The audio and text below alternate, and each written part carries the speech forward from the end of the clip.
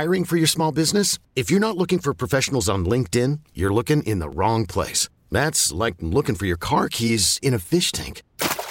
LinkedIn helps you hire professionals you can't find anywhere else, even those who aren't actively searching for a new job but might be open to the perfect role. In a given month, over 70% of LinkedIn users don't even visit other leading job sites. So start looking in the right place. With LinkedIn, you can hire professionals like a professional. Post your free job on linkedin.com/recommend today. Welcome to Healthy Matters, presented by Hennepin County Medical Center, a network of neighborhood clinics, specialty centers, hospital, and Minnesota's Level 1 Adult and Pediatric Trauma Center. Please remember we can only give general medical advice during the program, and every case is unique. We urge you to consult with your personal physician if you have health concerns. Now, here's Denny Law with your host, Dr. David Hilden, internal medicine physician with Hennepin County Medical Center, with more Healthy Matters. And good morning. Dr. David Hilden is taking, what do they say, a much-deserved time off today. But we have a return guest. Actually, he's a guest host today, Dr. Daniel DiBardino. It's good to see you again, Doctor. Thank you. Thanks. Great. Thank you. It's great to be here. Thanks for coming in. Absolutely. Now, you are a cardiac surgeon. That's correct. I'm one of the cardiac surgeons here in town at the Hennepin County Medical Center, and I'm part of a much larger multidisciplinary team of cardiologists and cardiac surgeons and other providers that provides care for patients with heart disease. I know you mentioned it when you were here before, but give us a little background. Where are you from? Where did you get your schooling? Right. So originally from Boston, Massachusetts, which of course means I'm a proud New England Patriot fan. I'd finished my my cardiac surgery and cardiovascular surgery training at Harvard Medical School at the Brigham and Women's Hospital in Boston. I spent some additional training at the University of Michigan, and I've been here in the city for over a year now on staff at Hennepin County Medical Center, as well as completing some additional advanced training at Minneapolis Heart Institute. Okay. And we have here at HCMC that Hennepin Heart Center is a tremendous place. It is. It really is. We'll talk more about that as we head. And you decided to pull up stakes and move here to what we lovingly call CCO land. That's right. That's right. It's a wonderful place to live, particularly for a hockey fan. Oh, yeah.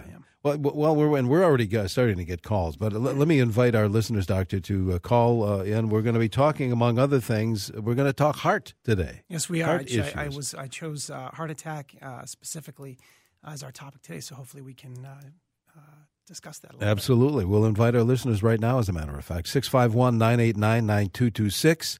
651-989-9226. If you want to send us a text, you can do that at 81807.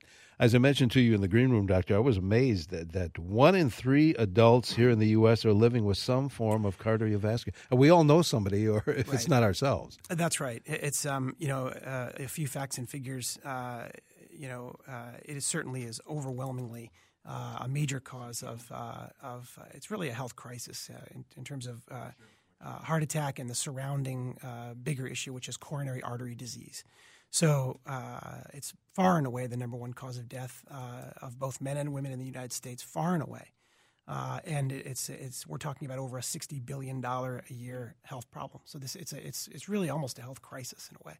What do you think a role we've heard for years now that obesity plays in this issue? Well, it does, and certainly it's a multifactorial problem. Obesity and the general associated problems of sedentary sort of lifestyle, the cholesterol that plays a part with being obese. Those are certainly elements, but we'd be remiss to exclude the other pieces, which are not complying with medical control early on. Right? Ben Franklin said an ounce of prevention is worth a pound of cure, and that certainly is true.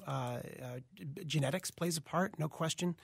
Your diet, your lifestyle, smoking is far and away the number one modifiable factor. It wreaks havoc on your cardiovascular system. So there's a lot of factors. It's definitely a much bigger problem than just one piece. 651-989-9226. We want you to get involved. We're talking about heart attack with Dr. DiBardino today. Let's go. I'll tell you what, Doctor. Let's go to Steve, who's calling from Ham Lake. Go ahead, Steve. The doctor's listening. Thank you. I'm 65, and I've got a heart murmur that has been diagnosed as aortic stenosis, and apparently I'm going to have open heart surgery to have a pig valve replacement probably around Christmas, early next year. I'm curious to know how difficult a procedure this is and what I should expect for recovery time and restrictions. I'll hang up. All right. Well, great. That's a very good question. So aortic stenosis is a very common problem. It's often diagnosed, as you say, by having a heart murmur, and then the investigation into that reveals that your aortic valve, is too tight. And having a replacement of that is certainly a very effective form of treatment. I'm going to make some assumptions because I don't know your medical history personally, but if you're otherwise a healthy and vibrant person, you might spend several days in the intensive care unit afterwards. You might spend, on average, between possibly 7 to 9 days in the hospital, and you'll be looking at about a 4 to 6 week total recovery time as your sternal bone heals from the incision. Okay, we have a text, Doctor, then a bunch of them already. Texter says, why is it that diabetics are increased of having heart attacks, is what they're trying to say. Yeah, so that's actually a really fascinating question. So one of the problems with diabetes is that it also wreaks havoc on your cardiovascular system. The elements of having high blood sugar over the course of a lifetime cause damage to the inside of your blood vessels, and that translates into a higher risk of cardiovascular problems. But here's the other piece of it that's even more fascinating, is that diabetics tend to have less symptoms because of the nerve damage that goes along with it. So you can have chest pain and not even know it. So this sort of silent heart attack, we call it, and what that translates into compoundedly then is that not only are you at a higher risk, but your symptoms might be less, which means you have a later presentation, and that puts you it really paints you into a corner as we talk about treatment options later. 651-989-9226 if you would like to chat with the doctor or send a text 81807. Betty is calling from Shoreview. Betty, you're on CCO. Good morning. Hi, thank you for taking my call. My son was 37 and had a triple bypass and 4 stents after. He's 46 now and still having horrible pains from where they put him back together. Is that normal? Well, Betty, none of that is normal. So 37 is a remarkably young age to require bypass surgery. Most patients are all comers. You're talking about, obviously, the majority of patients being in their 60s and 70s when they come to treatment, or certainly over the age of 50. So that's a very unusual presentation. And then to require further stenting and so forth, obviously, it just reflects the fact that he was young when he was treated initially, and this is an ongoing disease and an ongoing process. So if he's still having pain, I really couldn't stress more the need for continued follow-up and checking in with not only primary care, but probably also a cardiologist to assist in working that up, because the younger you are when you have your initial treatment, the more likely you are to have ongoing problems because you have to live with it for a much longer period. So it's very important to continue to see doctors that can work this up and continue to be part of his treatment plan. There is a phone line open if you'd like to call in your question, 651-989-9226. And again, the text screen is filling up, Doctor. That number is 81807. You're going to have to help me with this because I should know the name of this drug, but I'm not sure the spelling. It's about a drug that's used strictly for high blood pressure. Diltiazem. Yes, that's it. That's it. And I can't even see the screen.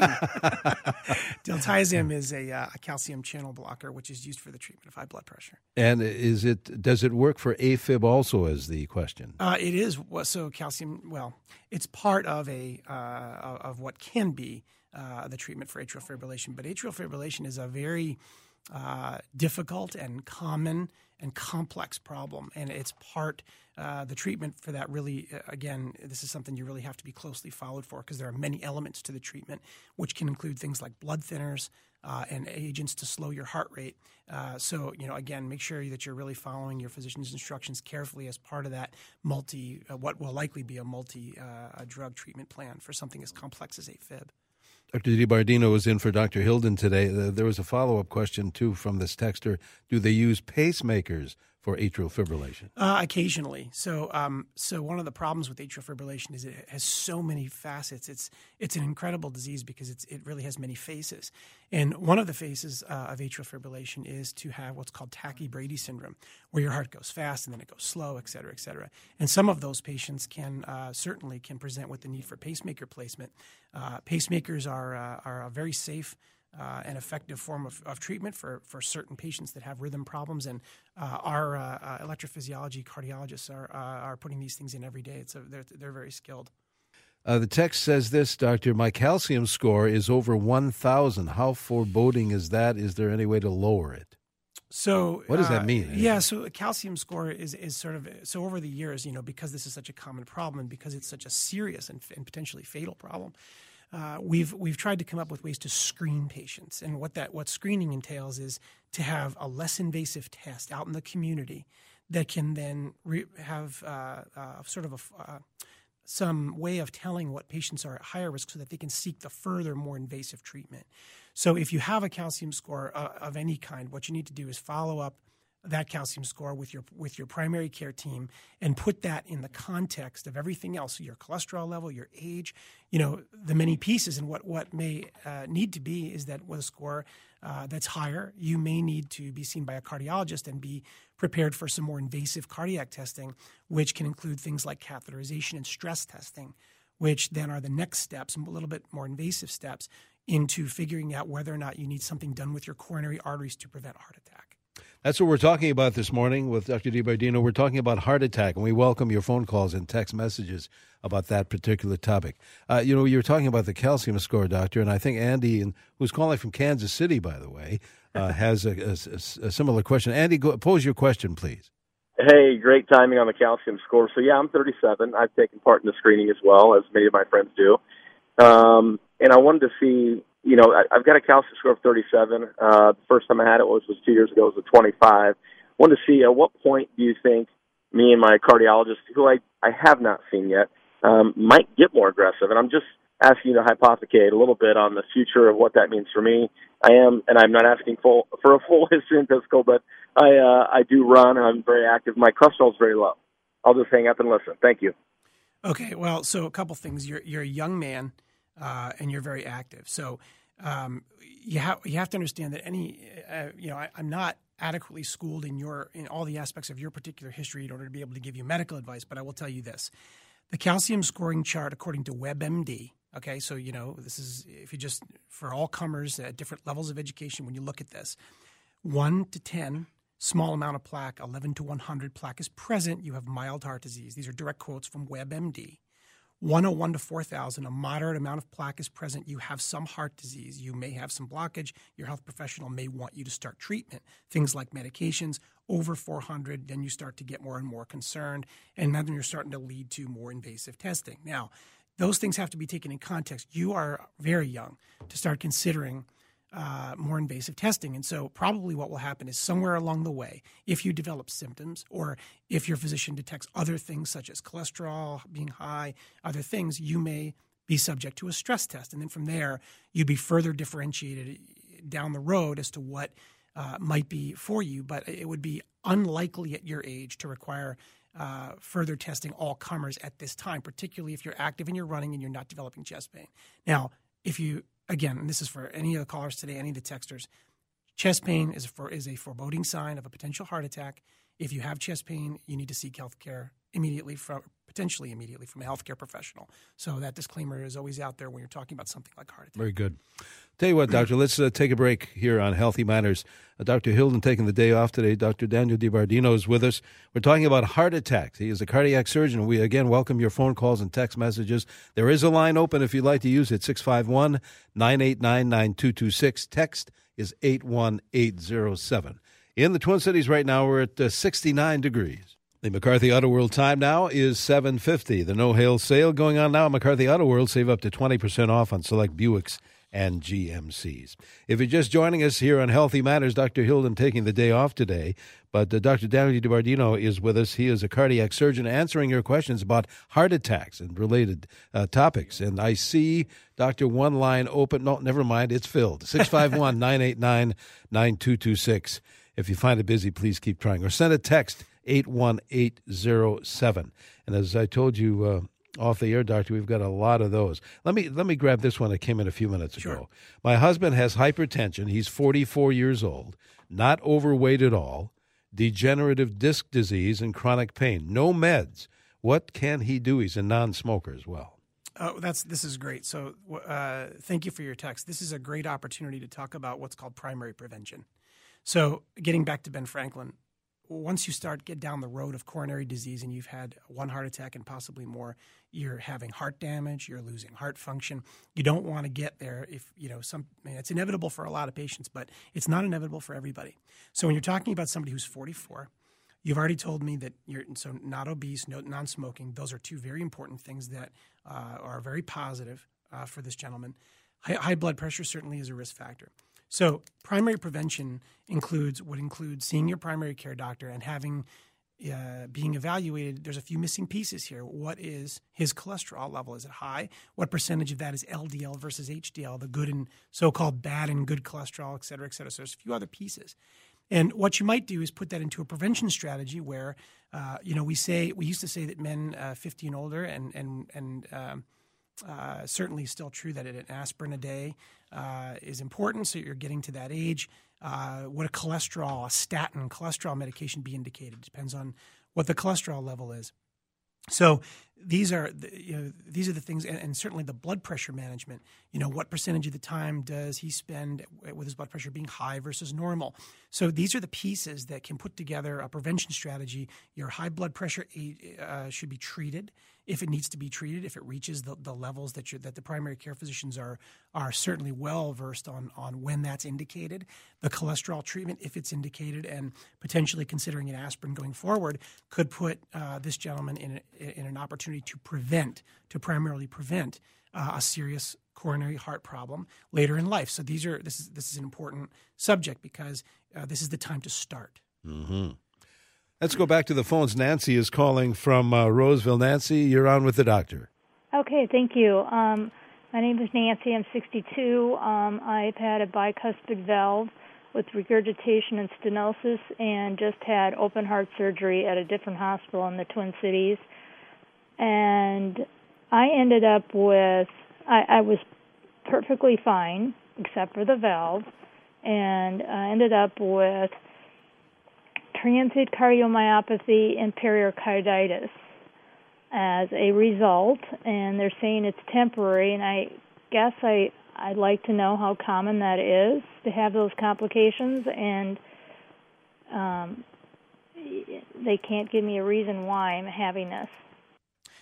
Yeah, so Nancy, that's a very difficult thing to address, in this way. I mean, there's so many different factors, and without knowing the details of your hospitalization and your surgery and being privy to that information, I would just, the only thing I would say is, is just to make sure that you're having the proper follow-up with your heart team, because the heart team that has treated you knows you the best. They've been in and around your heart. Pericarditis is not an uncommon complication from heart surgery. It's where you have some inflammation around the heart. We see that from time to time in patients undergoing open heart surgery for all kinds of reasons. So I would just say, stick to the advice and follow-up of your heart team. That's a complicated matter, and they know you best. Very good.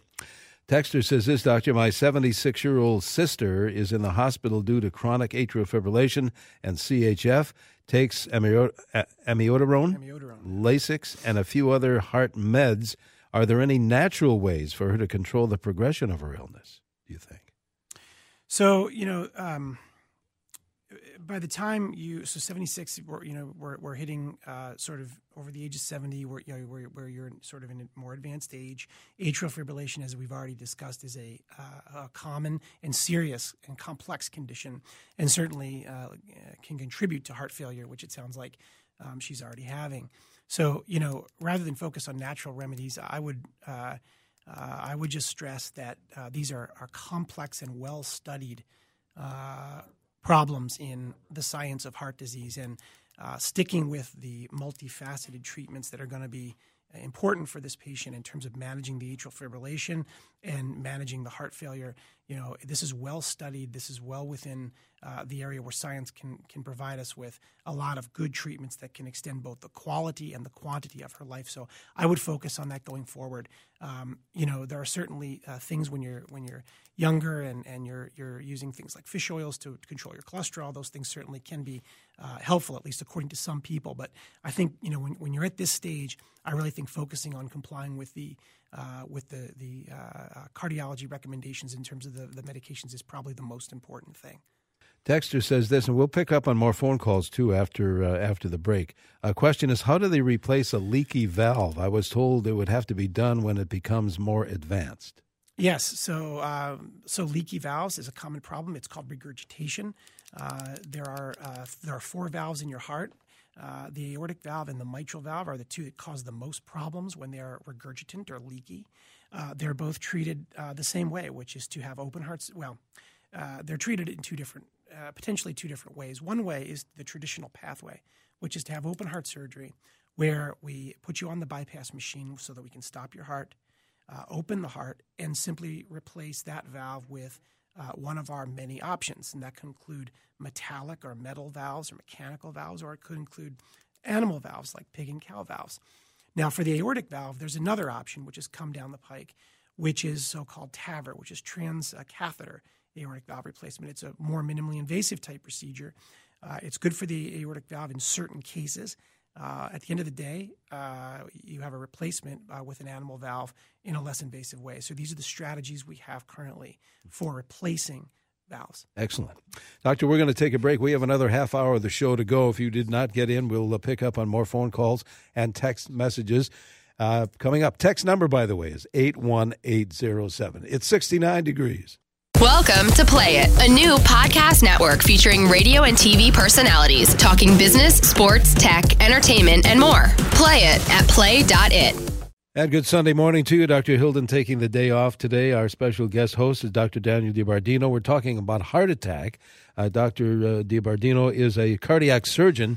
And as you know, Doctor, we've got tons of texts, a lot of phone calls we want to get to. But just briefly, tell us a little bit about where you work and you and your colleagues at the Hennepin Heart Center. Great place. It is. We're fortunate to be able to work in a multimodality fashion with cardiologists who are able to provide excellence in echocardiographic imaging, stress test and stress echo, and catheterization, performing the full spectrum of diagnostic tests for heart attack, but also the other common conditions within the world of cardiology, and we're able to then go on to advanced catheterization techniques like PCI, which is percutaneous coronary intervention, or so-called stenting for coronary artery disease, and so forth, and on into the full spectrum of cardiac surgery for valves and coronary artery bypass grafting. And we also work alongside our electrophysiology cardiologists, which are able to provide cutting-edge rhythm management. And all of this, of course, takes place within the greater picture of having internal medicine hospitalists and renal failure experts and so forth to be able to care for all the pieces that have to go into treating what often are very complex patients. What we'll do, too, before you take your leave today is, like Dr. Hilden always does, we'll give a phone number for folks that maybe would like to schedule an appointment. So we'll do that before the end of the show. We have one line open here in the studio, 651-989-9226. And a lot of texts at 81807. Let's see. There is.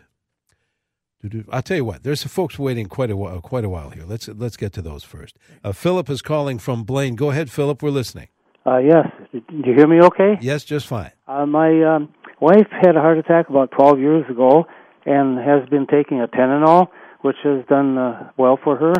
Now manufacturer is not providing it for Walmart, Walgreens, or Humana.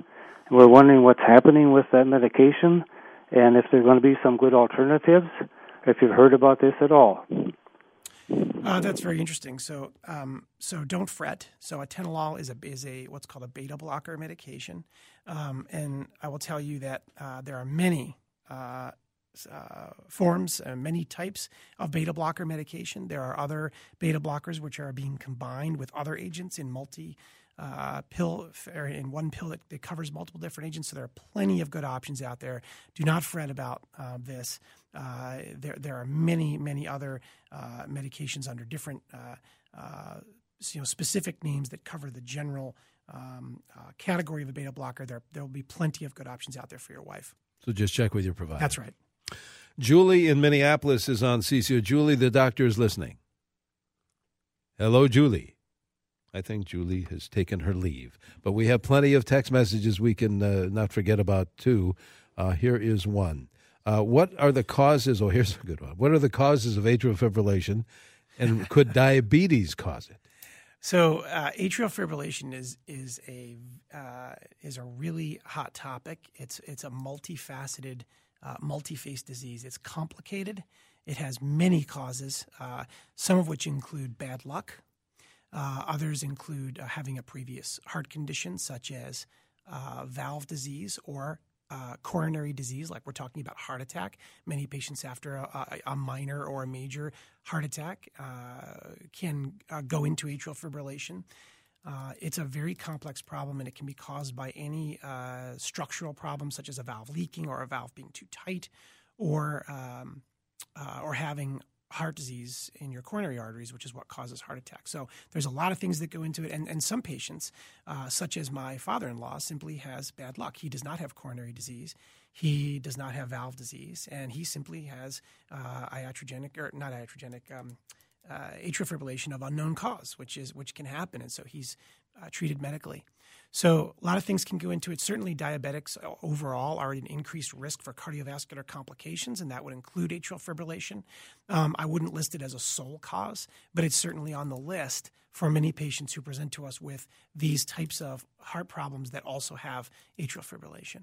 Again, if you're just joining us, we're talking about heart attacks with Dr. DiBardino, our guest host for Dr. David Hilden. Texter says this: 6 weeks since aortic valve replacement. Sternum sometimes clicks when rolling onto the side, my side in the bed. Is that normal? So I'm going to make a presumption that that this operation was done through what's called a median sternotomy, which is the incision, the classic tried and true incision in cardiovascular surgery, which is where the up and down incision is made on the chest and the bone is open so that we can access the heart. When you make that incision, of course, you have to close it. And there are various ways of doing that with wires and sternal plating systems and so forth and so on. It is not unheard of to have some sternal clicking after the operation. It can be either early on or it can even happen later. What I would suggest, if you're continuing to experience that, is that you follow up with the heart surgery team that performed the operation.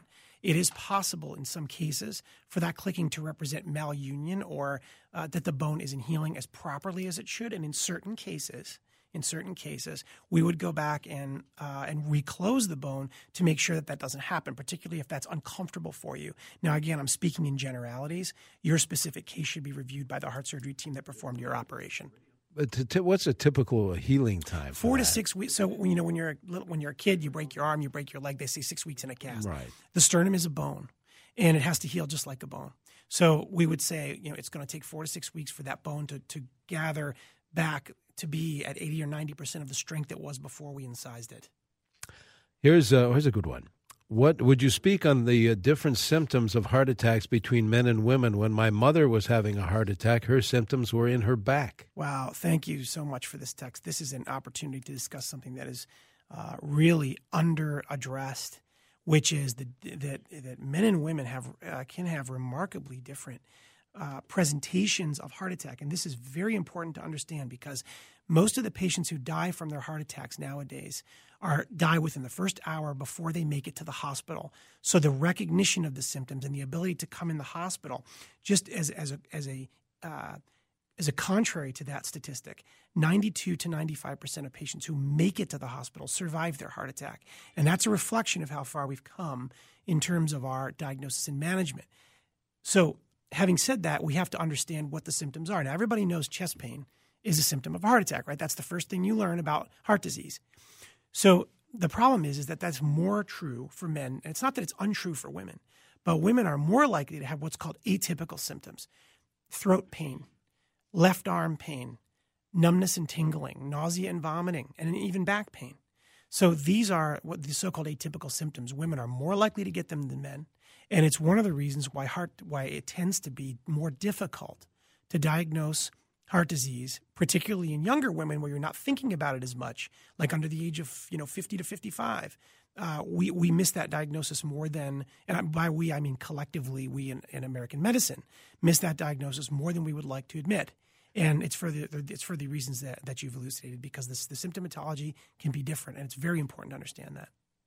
Texter says this, doctor, then we'll go back to phones. I'm a 77-year-old, I think, grandmother, it says, diagnosed with flutter, supposed to be fitted with a monitor for 2 weeks. What will that tell me? Also, I have high blood pressure. Okay, very good. So atrial flutter is similar to atrial fibrillation. So it's a rhythm problem where the heart can beat too fast. So fortunately, it's what's called a perfusing rhythm most of the time, which means that you're able to get around, and you may have symptoms from it, but it's not imminently life-threatening, at least in most cases. And so putting a monitor on you, what that does is it allows them to characterize the nature of your rhythm specifically every minute throughout the day. You can wear these monitors are more and more increasingly sophisticated. They can be worn for longer periods of time. It used to be that we did something called a 24-hour Holter, which is where for 24 hours we analyzed your every heartbeat. Now these can go on now, as you say, for a week, even more at a time. And the more time they monitor this, what we get is more sophisticated information about how much time do you spend in flutter, what does your flutter look like, how fast does it go. And what that allows us to do is tailor the therapy specifically for your needs in terms of your medications that you can be on to help you not suffer from this. Very good. We have to take a quick break, doctor. We'll be back with more of Hennepin County Medical Center's Healthy Matters. We're talking about heart attacks today. It's 70 degrees in the Twin Cities, going for 78. Stay with us here in CCO. And welcome back to this portion of Hennepin County Medical Center's Healthy Matters. You're joining with Dr. Daniel DiBardino, who's the guest host today for Dr. David Hilden, talking again about heart attacks. And, Doctor, we'll see how many phone callers we can help and texters as well before you take your leave today. Don is calling from Coon Rapids. Don, the doctor's listening. I'm 76 years old. I've been battling AFib for 5 years. I do not have high cholesterol. I normally have low blood pressure. And the doctors would like me to be on blood thinners, but I have spinal stenosis and a lot of arthritis, so I need to take regular aspirin every day. What do you suggest there? So I would strongly suggest that you follow the advice of your heart doctors here, because atrial fibrillation, as it's been a recurrent theme here in this hour, is a very complicated and serious and relatively common problem. And one of the problems with atrial fibrillation is that if you stay in it, you are more likely than the average person to have a stroke, because clots can form in the heart. The rhythm isn't normal. The blood flows back and forth, wishy-washy, different ways. You can form clots, and that can cause a stroke. So if the recommendation is for you to have your blood thinned, aspirin can be part of that. That's not a contraindication. It can be part of the treatment, actually. So aspirin combined with something like warfarin, for example, might be what's right for you. But really, I would strongly advise that if that's what your heart team is recommending, that you follow through with that. Very good, Don. Thank you. Let's go to Greg, who's calling from Cambridge with a question. Go ahead, Greg. Hello. Since February, I've had 3 events considered heart attacks, non-SCI elevated MIs. All 3 times I've had borderline troponin, anywhere from 0.04 to 0.026. The first time they sent me to the hospital for an angiogram, and I have no obstructions, only some calcium buildup. What can you tell me about borderline troponin? Well, that is a very good question. So troponin is a blood study that we use to follow in the times when we think you're having a heart attack. So you correctly have said non-STEMI, which is non-ST elevation MI, which is what they've called you. It is possible to have events like that with an angiogram that isn't what we ordinarily would see, which is severe blockages. And in those cases, it's even more important to follow up with your cardiology doctor in terms of your cholesterol management, your aspirin regime, and perhaps even something more like Plavix, which is a blood thinner. a more aggressive platelet agent to prevent these types of things, to prevent further damage to your heart down the road. Texter says this, doctor, what is an aortic aneurysm and how is it diagnosed, and how is it different than what we typically refer to as a heart attack? So this is a very common question. Aortic aneurysm has nothing to do with heart attack. An aortic aneurysm is an enlargement of the aorta where it blows up like a balloon. It's also a relatively common problem. The issue with it is that if it gets too big, it can literally rupture and cause you to drop dead on the spot. In that sense, it can be a lethal condition. It is something that you should seek treatment for. All right, I'm looking at a text that's kind of jumped around. Hello, I was able to run 3 miles a day up until I hit mid-30s.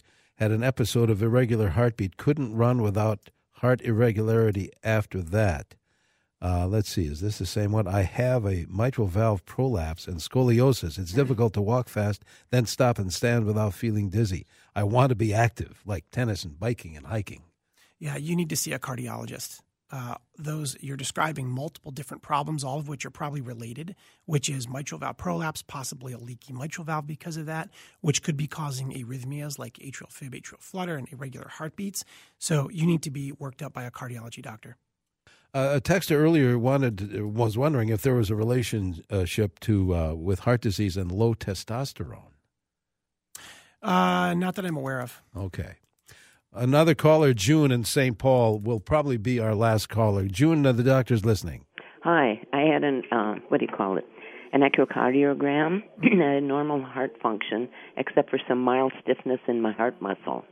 I have RA. Could that be the problem? How old are you? 81. Okay, so that's a great that is a reasonably good echocardiogram result for somebody over the age of 80. You've got normal function. A little bit of stiffness in the heart can reflect having some high blood pressure over the years. It could reflect a number of other things. It would most typically not be a serious condition. It sounds like your echo is pretty good.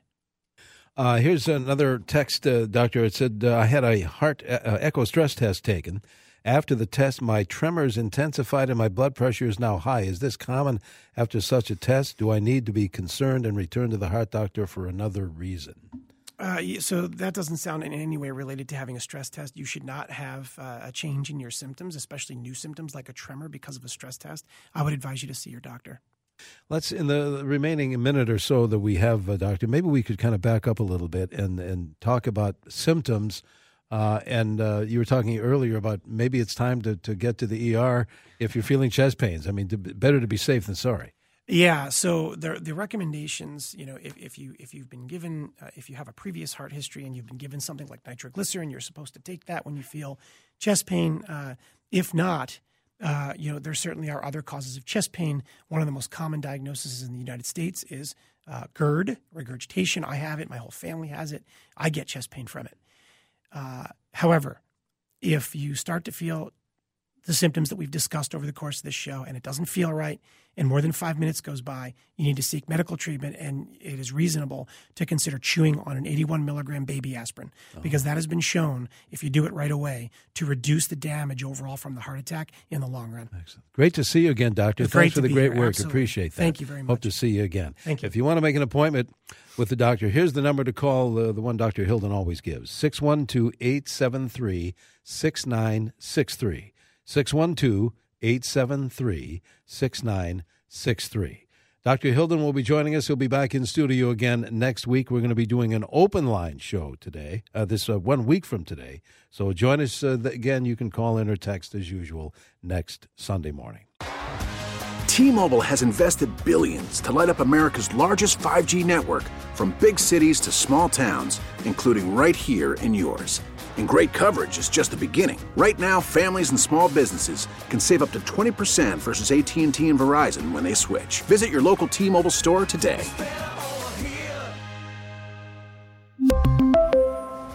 Plan savings with 3 lines of T-Mobile Essentials versus comparable available plans. Plan features and taxes and fees may vary.